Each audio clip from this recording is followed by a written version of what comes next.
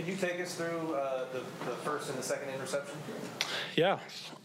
First one, I think it was Watkins screaming. He ran that route a couple times earlier in the game, and I'm dropping for him, and I just hear Q. I'm running with him, and Quandre yells, "Jew!" middle of the play, and because the ball was in the air. So I beat on it. I had good positioning and just looked up. The ball was floating and came down with it.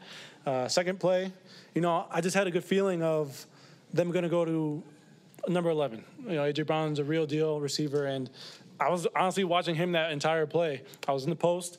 I saw the double move. I just took off and saw the ball floating, and I must be living right because got my feet in, thankfully.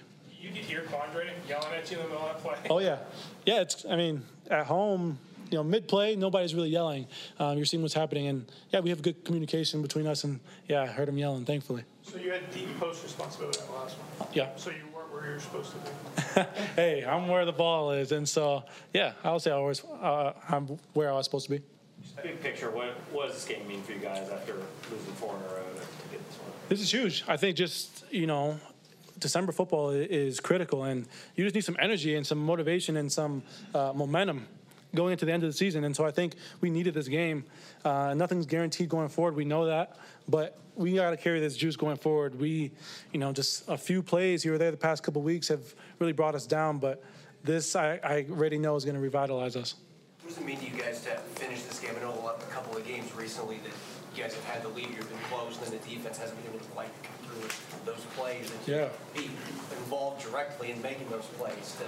Yeah, I said it, maybe last week, a few weeks ago, whatever. We make big plays each game. Offense, defense, special teams, we're making plays out there. It's just putting it all together in a cohesive effort to just be consistent and not give up the one-off plays. I think today we did that. Obviously, that's a good team out there. Philly's a good team, well-coached team, and they're going to make plays. But we played cohesively and just built off of our success. It sounds like you've got a pretty big week ahead. Pete Carroll mentioned, in addition to 2 big plays in this game, which is exciting. You guys are welcoming a baby. Yeah, hopefully, a healthy baby boy comes this week.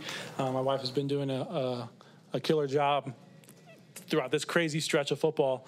Hopefully next time you hear from me, I'll have a newborn on my hands. After this team, what does it tell you about this team, just to go from losing 4 in a row, backs are against the wall, to come out and do this against a 10-win team? Obviously it shows that we're resilient. It's easy to kind of just give up on the year. I think, we have a lot of high character people in that locker room, and people just didn't back down. Bobby and Gino early in the week challenged us, got up in front of the team meeting on Wednesday or Thursday and just addressed us, just said what was in front of us. And, I'll let them talk about what they said specifically, but I think we all got the message that everything we have is in front of us for the taking. And so we just have to obviously get this one, and thankfully we did. After some of the plays that Julian and the Eagles got last year against you guys when you were the Giants, does that make it sweeter than what you got today? Of course. They lost them 3 times last year, and that was tough. Tough losses, all of them.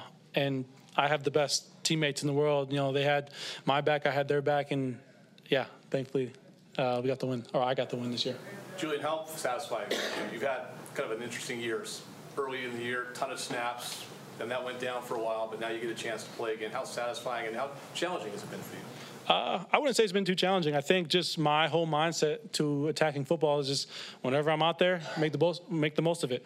Be productive. Whether I'm running down on punt, I'm going to try to make a tackle, and I have been doing that. And I've just stayed steady. I try to reflect and just think that football is just me playing in the backyard when I was a kid. And I just carry that mindset with me, and I think it leads to success. And so that's been my whole mindset, whether I'm playing a lot, playing a little. Whenever I'm out there, I just need to be having fun and producing. Anything else? Nothing else. Thank you, guys. Appreciate it.